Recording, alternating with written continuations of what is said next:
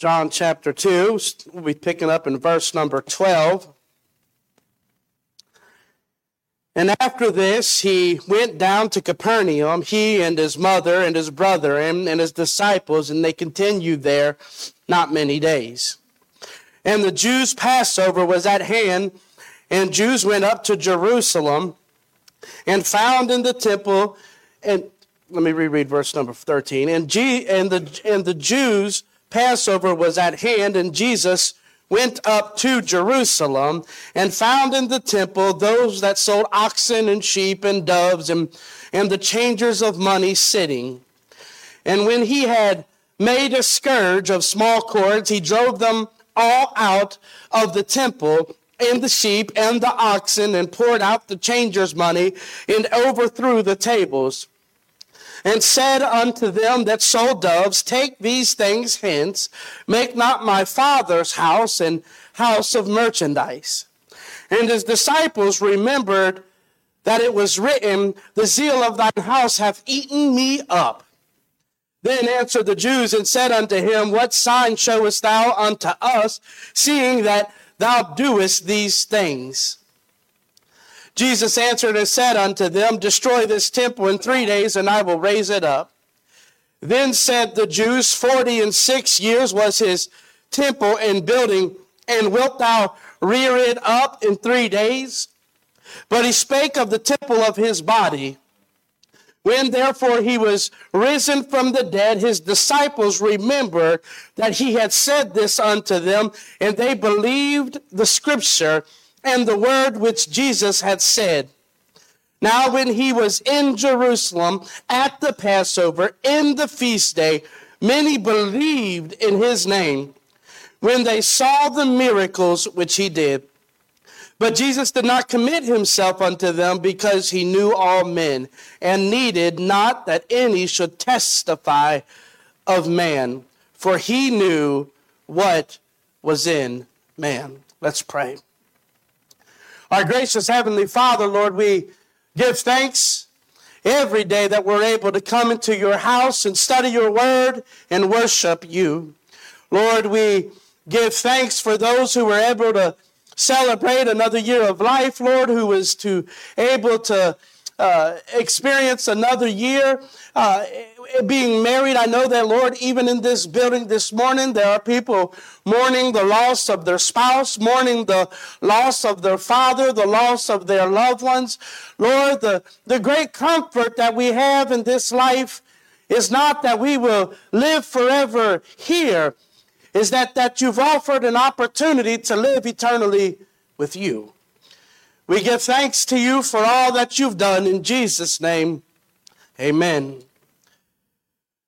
We set out this morning to continue in our study in the book of John, in which the Apostle John has already set out in the first 2 chapters to magnify the name of Jesus Christ. If you've never read the book of John in the New Testament, John does not hide the reason in which this book was written. In the end of John chapter 20 and verse 31, he said, But these are written that ye might believe that Jesus Christ is the Son of God. But that's not the only thing he wants to make clear through these 21 chapters. It's not that Jesus Christ is the Son of God, but he wants to go on and explain that Jesus Christ is the Son of God, and that believing in him, you might have life through his name. This is the only place in this world in which eternal hope is presented to us. But here in our text this morning, the Apostle John will add something else about Jesus Christ. He's already set out in chapter 1 to explain to us his deity. We've seen his person. We've started chapter 2 in understanding his miracles, but here in the end of chapter 2, the Apostle John sets out to explain to us about the passion of our Lord and Savior, Jesus Christ. Verse number 12 starts off with us in this portion of the text. And after this, he went down to Capernaum, he and his mother and his brethren and his disciples, and they continued there not many days. Now we understand from where we left off that this verse is verse number 12 is a connecting verse between the miracles that was experienced in Cana and to what is happening down here in Capernaum. We seen several weeks ago when we looked at the miracle there in Cana that there was a great tragedy that happened in the midst of this miracle. And verse number 9 of chapter 2 explains that to us, that while there were some who were amazed, while there were some who were caused to believe, there were some who magnified the name of Jesus Christ when he performed this great miracle in which he turned water to wine. There were others who acknowledged this great miracle and did not believe. There were others who acknowledged this great miracle, and it did not move them to place their faith in him. That is the tragedy of verse number 12 when it says that they left Cana, and after this he went down to Capernaum, he and his mother and his brethren and his disciples, and they continued there not many days. I pray that's not a story about us as we continue our study in the book of John. That as we read about the miracles that Jesus did, as we read about the power that was manifested in our Lord and Savior Jesus Christ, that week after week, after we come here and we learn about his miracles, and after we come here week after week and learn about what Jesus did for us, after we come here week after week, I pray that we don't leave here every service unchanged about what Jesus has done, unchanged about why he was even here on this earth. Even more, we understand that they had traveled now, according to verse number 12, that they have traveled some 15 miles is the distance that many believe is the distance between Cana to where he's now in Capernaum.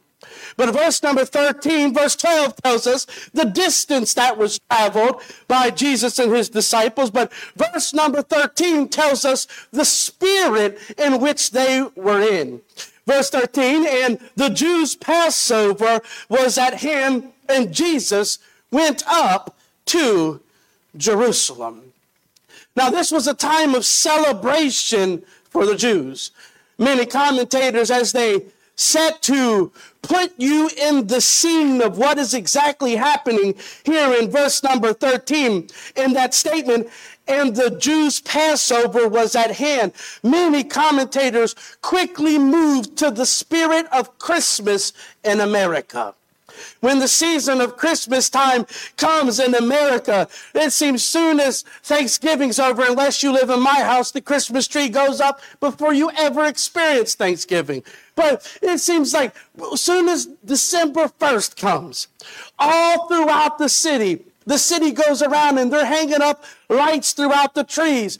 Homeowners are putting Christmas lights on their house. They're putting wreaths on their front door. They're putting trees up. Everybody seems excited. It doesn't matter if you go to the store. Soon as you walk into the store, it could be the grocery store. They start making sweet treats, the shapes of Christmas trees. It is the spirit of that time of year. December 25th is the spirit of Christmas.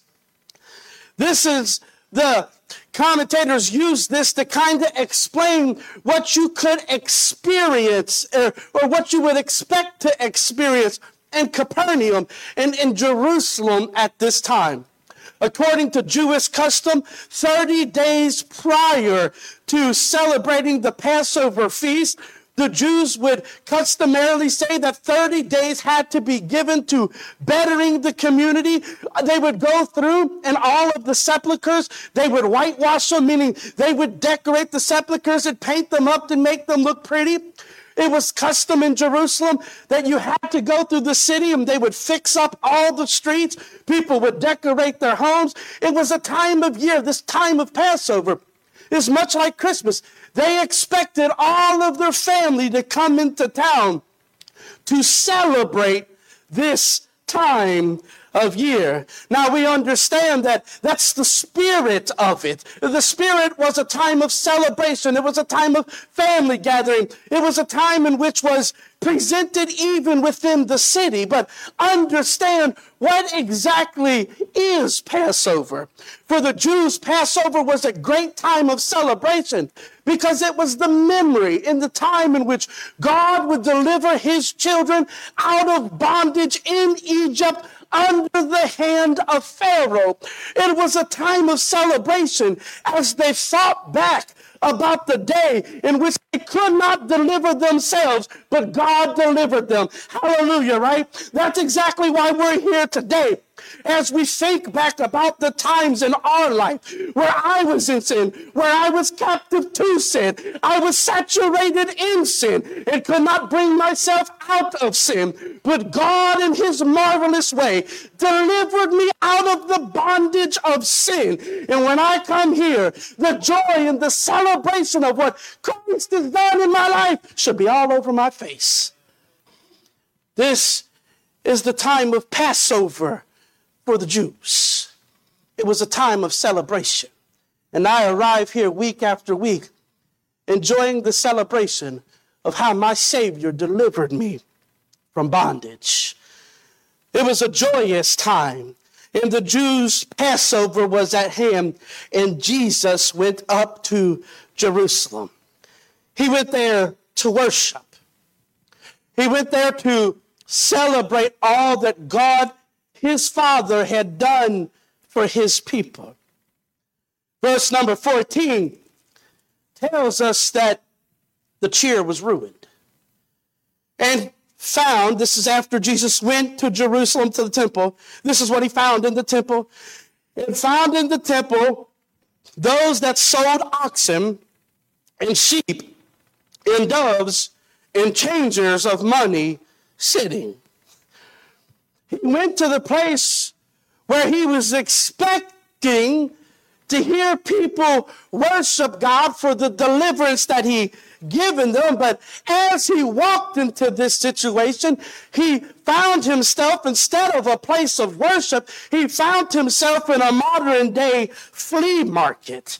The people in this day, the leaders of the temple in this time, had made the temple an area of profit, an area of gain. And by the way, that ain't much different with what many leaders have done today.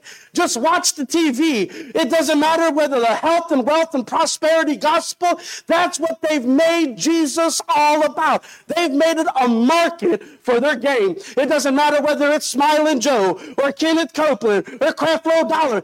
They have made a market of the gospel. And by the way, when you take the gospel, we'll see this here in verse number 16 and 17. And 15, 16, 17, the mockery of making the gospel that angers the Lord. This propaganda that they had done had angered the Lord. When the verse tells us that when the Lord arrives here, he sees the sale of oxen, he sees the sale of sheep, and he sees these money changers sitting in the door. Now, understand, the Lord had become angry because they have made this place where we're supposed to be worshiping and now become this den of thieves. Now, understand this scene fully. As I said, that many of the Jews would travel back to Jerusalem during the time of Passover. It was a twofold reason. They would travel back in the time of Passover because customarily this is the time of the year that they would offer up sacrifices to the Lord in thanksgiving. Secondarily, this time of Passover was also the same time of year that any male over the age of 20 would pay his tax to the temple. So there was a twofold reason in which they was coming here. But also understand that some would travel 200 miles to arrive here in Jerusalem. Why is this important? It's important because it brings understanding that it was not practical in this time to take a sheep and travel some 200 miles with it and expect it to be okay. So this sets forth the understanding that it wasn't wrong for them to be in the temple selling oxen. Was it wrong for them to be in the temple selling sheep or selling doves? No, customarily that was acceptable.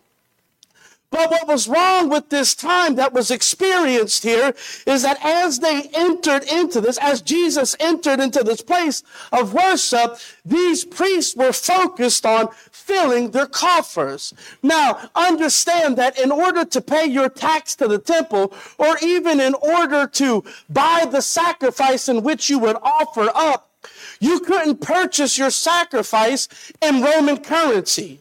You had to first exchange your money into the Jewish currency, and then you could buy your sacrifice, and then you could pay your tax. What angered the Lord is when he entered into the temple, the money exchangers were charging 12 and what many people believe, 12.5% fees just to exchange dollar for dollar from the Roman coin to the Jewish coin. Because why? They had made it all about gains. Many commentators believe that the markup in prices, like for instance in American currency, one used this, that if you was to buy a dove would cost you in American money a nickel. But here inside of the temple, what the Lord had laid his eyes upon, that these people were charging $4 for the same doves that was worth 1 nickel. This angered the Lord. This angered the Lord because he set out to deliver his people from the bondage of Egypt so they could freely worship him. And now these people who he loved and these people whom he delivered was now under the bondage of the people who were supposed to lead worship. This time angered the Lord. It angered the Lord to the point we see here in verse number 15. When he had made a scourge of small cords, he drove them all out of the temple, and the sheep and the oxen, and poured out the changers' money and overthrew the tables. I mean, pause for a moment and imagine the unfolding of this scene. I mean, imagine yourself today inside of a flea market, inside of a market where everything's being sold. And as you're there and the ox is being sold over here and the doves are being sold here. And as you're conducting business, in walks a man. And as he looks around, you see him go over and get the material. And as he's in the middle of the crowd, he begins to fasten a scourge together. And in the back of your mind, you're wondering, what is he about to do with this scourge? But here the Lord begins to fasten this scourge together. And when he is done, he begins to drive them out of the temple. No, this is not animal abuse. If you think this is animal abuse, you have not seen how they herd animals today. This is how they would move the animals. The Lord was cleansing the house, clearing out the house. Then it says, in verse number 15, if that isn't enough, the Lord didn't kick over the jars. The Bible says that the Lord poured out the money jars and poured out the changers' money. And then after he poured out the changers' money, he then overthrew the tables. This was righteous anger from the Lord. Verse 16, and said unto them that sold doves, take these things hence, and make not my Father's house an house of merchandise. And his disciples remembered that it was written, the zeal of thine house hath eaten me up. They had remembered what was written. That text is written in Psalms chapter 69 and verse 17. Now understand two things about this statement of which we see about what the Lord has done. This doesn't mean that you have now been granted the right when you feel like people mishandle worship to come in with the scourge and handle business. That's not what's being offered up here as an answer. This is righteous anger from the Lord. But I also say that this text is one of the most applicable texts in our lives today. Why? Well, it applies in a twofold manner. The leaders who were in charge of the temple had lost the reality of who God is. When you lose the reality of who God is, do you know what happens in your life? Irreverence towards God sets in.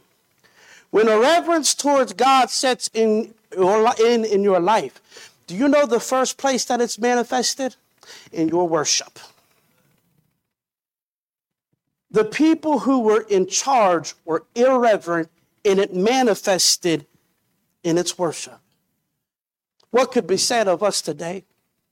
We understand what the scripture points to us in 2 Corinthians chapter 6 and verse 16, that our bodies is the temple of God. It's easy for us to look down the nose on the chief priest and the people who were conducting business. But if we was to all be able in some way gather together and take a tour of each and every one's heart here, the temple of God, I wonder what we would find that's hindering true worship. I wonder what we would find in our lives that would righteously anger the Lord. Things that we have allowed to creep in our lives that have taken over whole commitment serving Him. Things that have come into our lives that when we arrive here, they're still turning in our mind about this deal and that deal and what I'm going to do with this bonus this year or that check or this focus or that focus or how we're going to do. I wonder how ashamed we would be if the temple of our hearts were open for all to see. Even more, when we all gather here together for worship.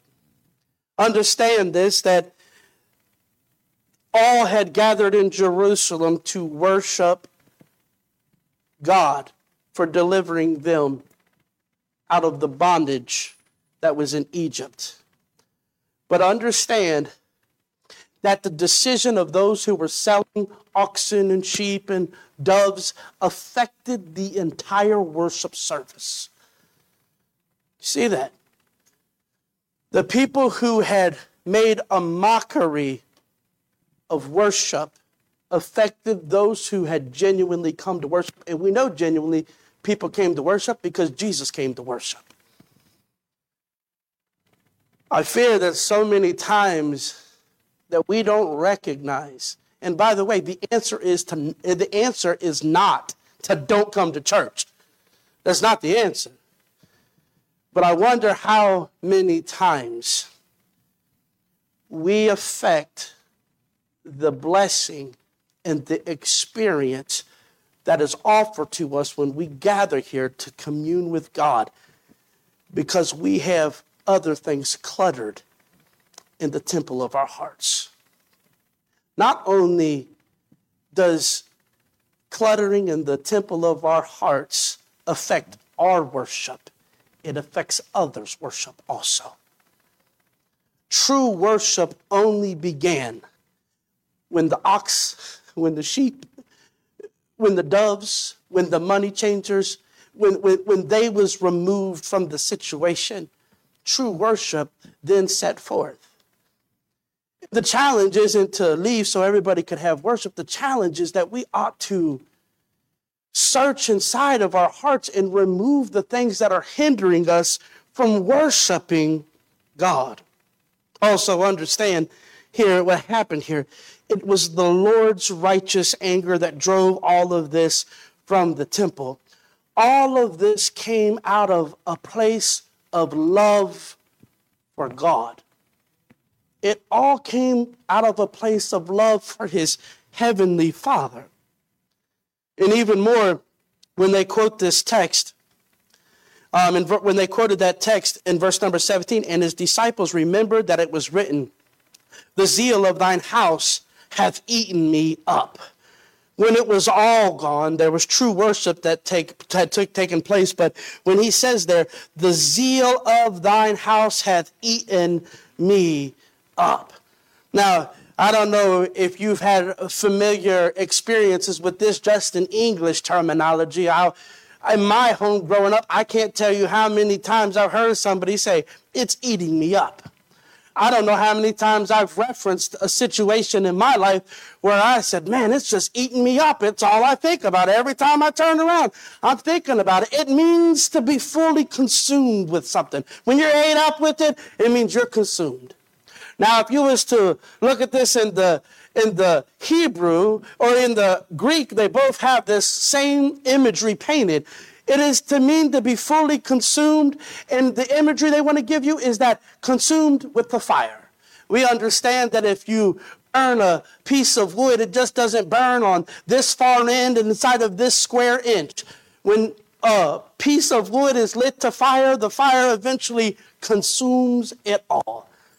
So when he says there that the zeal of thine house hath eaten me up, he was consumed with passion for correct worship in his Father's house.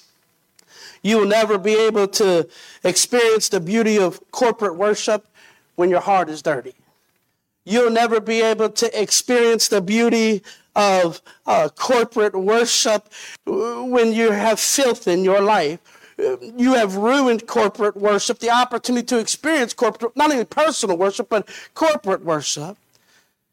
But to worship God is the grandest opportunity that is offered to us as people who have been delivered from sin. And the greatest smear that we can do is ruin the joy of corporate worship by refusing to address things in our life. Now, verse number 18 says, Then answered the Jews and said unto him, What sign showest thou unto us, seeing that thou doest these things? The Jews wanted to know here, verse number 18, all right, so you just cleaned out this temple. I find it interesting in verse 18 that the Jews didn't say he was wrong for cleaning out the temple.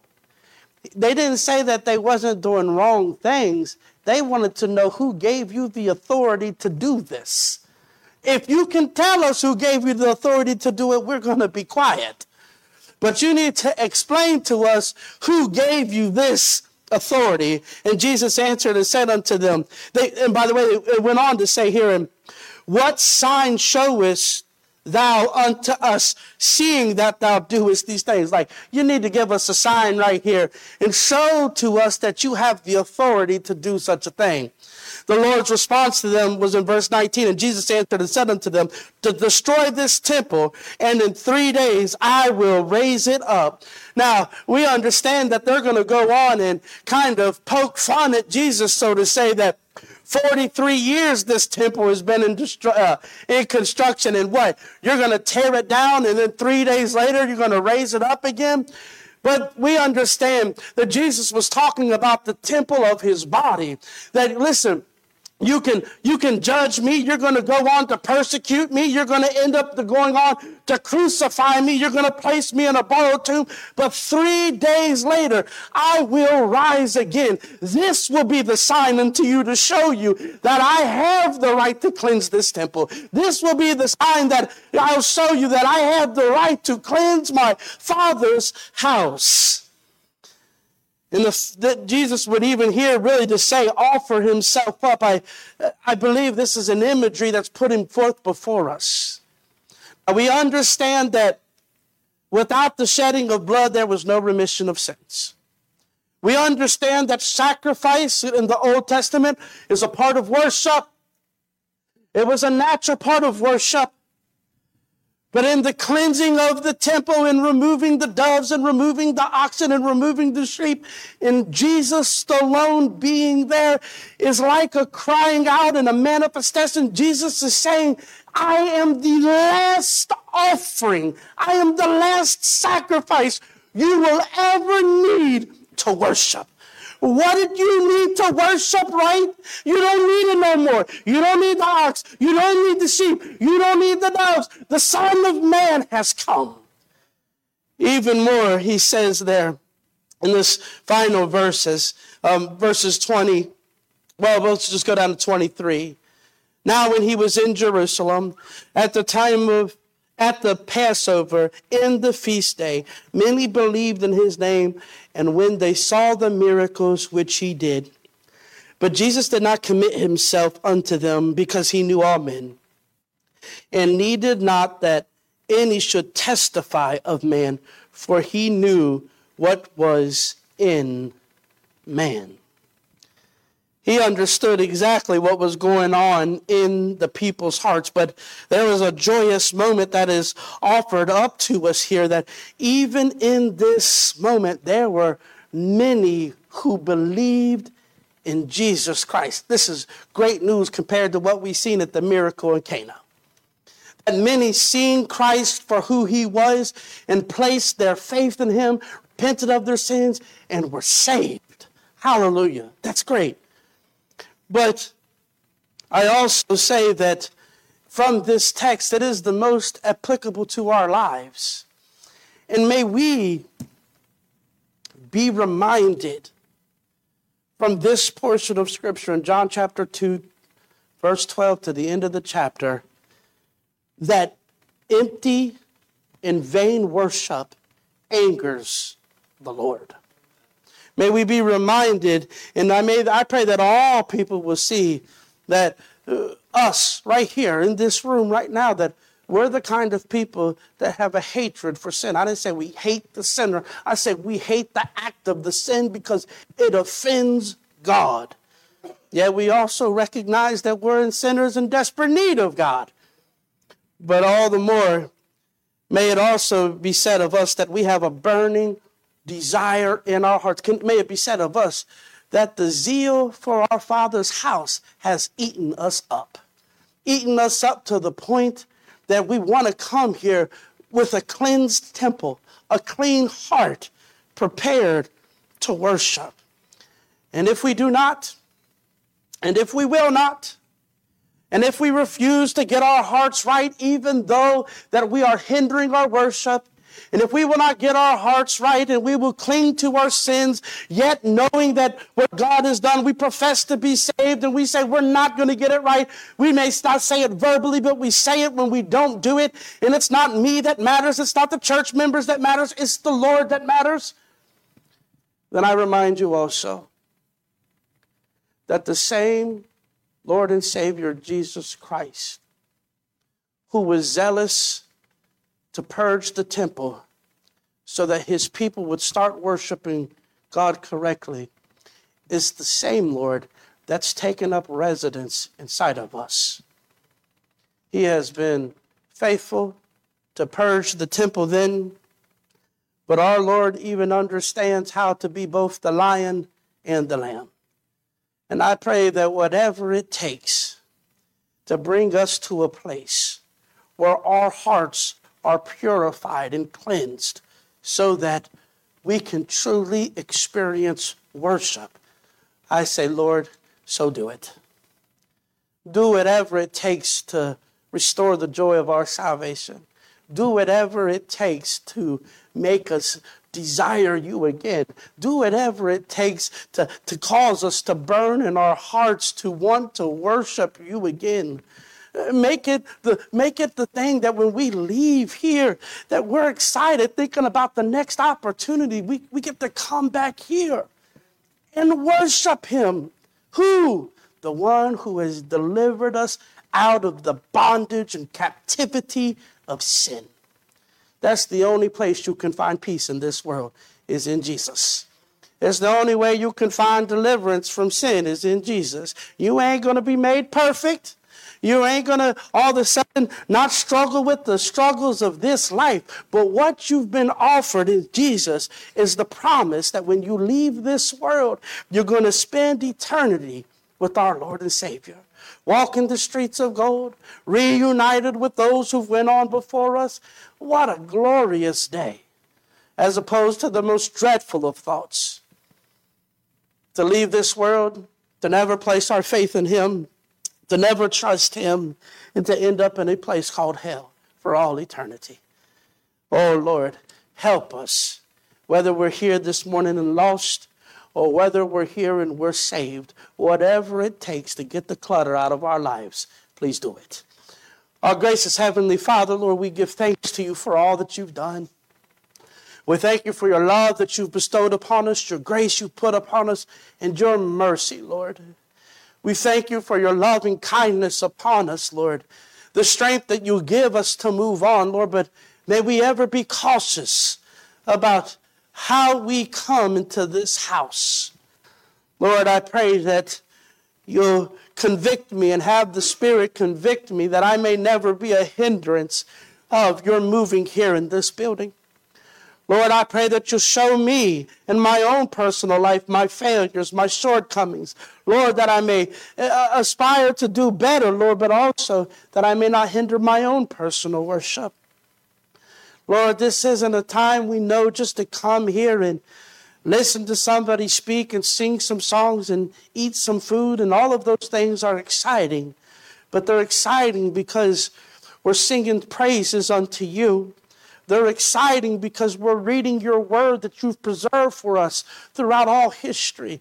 And the food is exciting because it is a time to worship with people and fellowship with people who know you. We give thanks to you for all that you've done, Lord. In Jesus' name, amen.